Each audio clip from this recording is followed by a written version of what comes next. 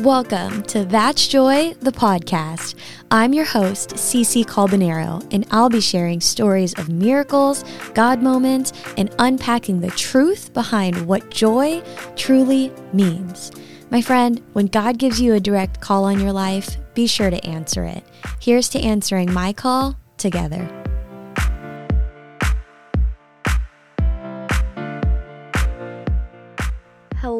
Hello, and welcome back to That's Joy, the podcast. I am your host, Cece, and I am so grateful to be sitting here with you today. This is the final week of our 4-week series reading through The Relationship Principles of Jesus by Tom Holladay. And y'all, if you have been hanging with me for the last 3 weeks, then I hope that your eyes and your ears and your heart are a touch more transformed. Simply to look at the relationships around you with a little bit more light, the light of Jesus through that lens. I hope that you were looking through. Man, and I can't wait for these next couple weeks to shake out so that we can dive through this book together.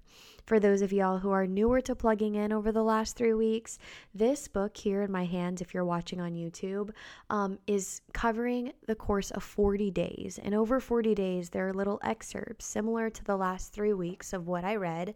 That, by the way, was day 1, day 2, and day 3. And today I'm reading day 4 of the book. But it breaks down just so much of the practical. And I love this so much. It's like, okay, we hear so much about the Bible and about what it looks like to have faith, but what does it look like to actually apply so many of these things? And honestly, that's what this book is doing. It's teaching us of that application piece. And I hope that you feel encouraged to start applying so many of these principles to your own life. I'm just going to dive in and we're going to finish reading day 4. And I will share at the very end of the episode on more details on how you can plug in so you can be a part of our book club as we read all of this together. And it's not just going to be a book club either. It's going to be an accountability group. It's going to be a nutrition group. But stay for the very end, and I'll share that then. All right. Day 4 is titled, Love God with All Your Soul. Yesterday, we began looking at the importance of the word all in making a relationship with God your first priority and at loving God with all your heart. Now we turn to all your soul. If I ask, where is your heart? You point to your chest. Where is your mind? That's easy. But where is your soul? We don't even know where to point. What is your soul? A study of the Old and New Testament words for soul give glimpse at what Jesus means when he says, love God with all your soul. The Old Testament uses the Hebrew word nephesh, which means to breathe. Behind this word is the idea that God breathes life into us. You're a living soul. You have an awareness held by nothing else in creation because God himself breathes life into you. The New Testament uses the Greek word psyche, which lies at the root of our word psychology. It has to do with your will, your drive, the passion of your life, the power by which you live. Put these Old and New Testament words together and you get a fairly good idea of what the soul is. Your soul is your desires and passions. Your soul is your God-given personality. Your soul is your will to decide. It has to do with the direction of your life that your life is taking. At the essence, your soul is your life. Life in capital letters because we're talking about this kind of life that only God can give, the creator life. Your soul is the passion that which you're living, the personality you've been given, the path your life is taking, the power in your being. To love God with all your soul, seek him passionately. Most of us sense in our gut that having some kind of relationship with God must be part of what makes up a healthy soul, because our soul is the expression of our life passion. A relationally healthy soul will passionately seek to express love for God. Jesus told many stories about this kind of passion, this kind of thirst in our lives. Many of these stories about the passion with which we seek God and His kingdom had to do with finding something that was lost. Jesus told of a woman who had lost a silver coin and searched with all the passion she had to find it. He told of a shepherd who had lost one sheep and left his 99 other sheep to go after that one sheep with all his passion and energy. Jesus told of a father who had lost a son and passionately celebrated when the prodigal returned. See Luke 15. You've had the experience of losing something that was important to you. Maybe it was your keys, some money, a report due for school or work. You turn the house upside down to find it. I must find it. I won't stop until I find it. That's passion. That's the way to seek God. Seek Him passionately with all your soul. To love God with all your soul, love Him personally. You are like nothing else and no one else. You're the only one in all of creation who can love the Lord like you can. You're the only you in all of creation. When you love the Lord, you love Him with a unique voice, a voice different in tone, different in soul from any other voice God hears in all creation. Love God uniquely with the personality He's fashioned into your life. Your soul can be injured if you think that true love for God means we all must worship in the same way. If I see somebody raising their hands to love the Lord, I think I have to do that because that's what you do to love the Lord.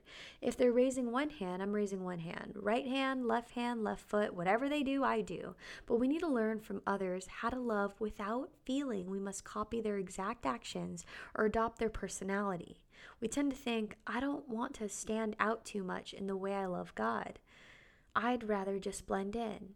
If you really love Him with all your God-given personality, the way you express your love will be a bit different from everybody else. Not strange, different. It's going to be a wonderfully different. To love God with all your soul, decide to do what He wants you to do. One moment stands above all others in history as the greatest example of loving God with all one's soul. It took place on the night before Jesus died.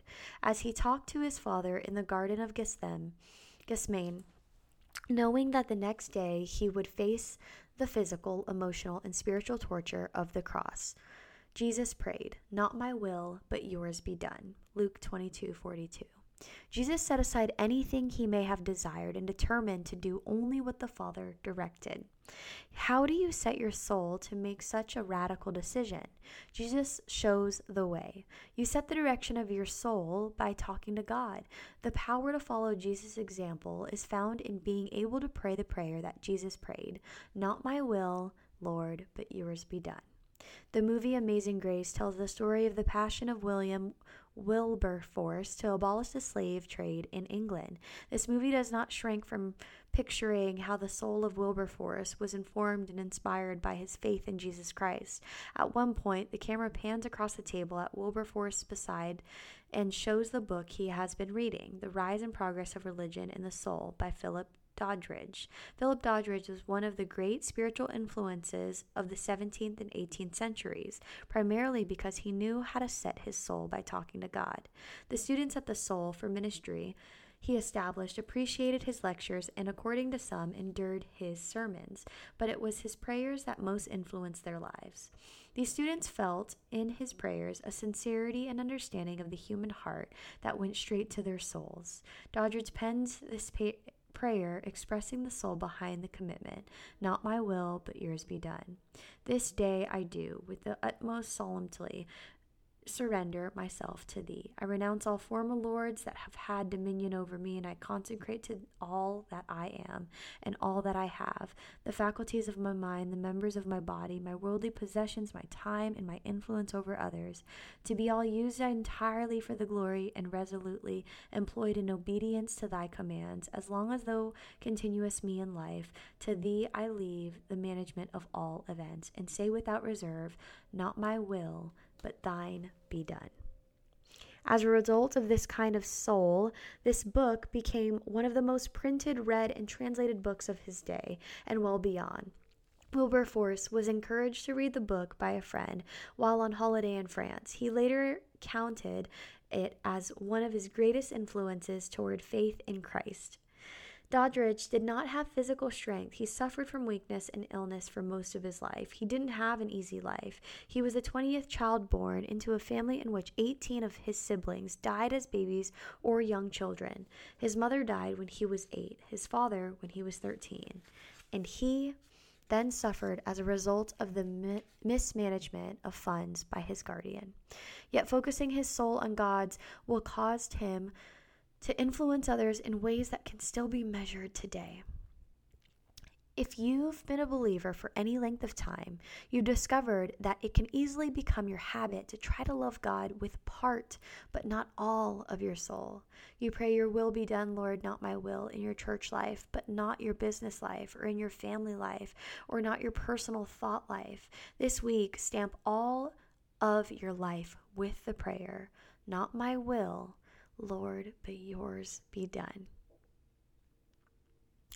Even if you feel, I don't know if I can honestly pray this prayer for every area, go ahead and begin with the prayer, God, I want your will, but I want my will also. I know it's wrong, but it's how I feel. So I ask you to work in my heart to get me to a place where I can pray, not my will, but your will be done. I want to learn to love you with all my soul. Day 4. And then it wraps with a little box that highlights the following. I'm showing y'all on YouTube video. It says the point to ponder this week is when you love the Lord, you love him with a unique voice, a voice that is different in your soul from any other voice God hears in all of creation. The verse to remember today is, blessed are those who hunger and thirst for righteousness, for they will be filled. Matthew 5:6. The question to consider this week is, where do I need to pray, Lord, your will be done, in order to love God with all my soul? Where do I need to pray? God, I just thank you that we get to read these pages together, that for the last 4 weeks there have been friends that have been plugging in who are just longing to know you more, longing to look at relationships in their lives in the way that you do. I just pray that Holy Spirit, you would arrest their hearts and that you would transform their minds and their souls to align with your will, God. In every area of our lives, I just pray that we would all be in a posture of surrender. I thank you for the friends that plug in week after week, that have supported That's Joy for all of 2023 and who have plans to tune in to 2024. I pray a blessing over everybody underneath the sound of my breath, that there would just be more joy. More joy, Lord. We thank you. We love you. In Jesus' mighty name, we pray. Amen. Friends, that's so good. If there is a certain part of this book that you have listened to over the last 4 weeks now, or if there's a certain part of it that you want me to make an exclusive episode on in 2024, I'd love to know what that is. You can shoot me a text to 615-813-4813. It's really me on the other side of there, and I'd love to hear from you. If you have not yet joined the Joy Corner is where you're going to find exclusive, very important news on the upcoming book club that I am going to be putting together, where we will get to meet face to face via Zoom, of course, not yet IRL, but maybe, who knows, in 2024, maybe we will do something IRL, which means in real life, but who knows. Right now, I just need you to subscribe to the Joy Corner, which is my email newsletter. That way you don't miss a beat on any of the information to come when it comes to this. There are limited spots. I don't want you to miss it. So just subscribe to the newsletter and you won't miss it. Okay? Okay. If you're not following me on social yet, you can follow me at CCALBONERO on Instagram and on TikTok. And you can follow That's Joy the Podcast on both of those as well. If you've not yet subscribed, rated, or left a review for That's Joy, you can do that on Apple Podcasts. You can write a review. It means the world.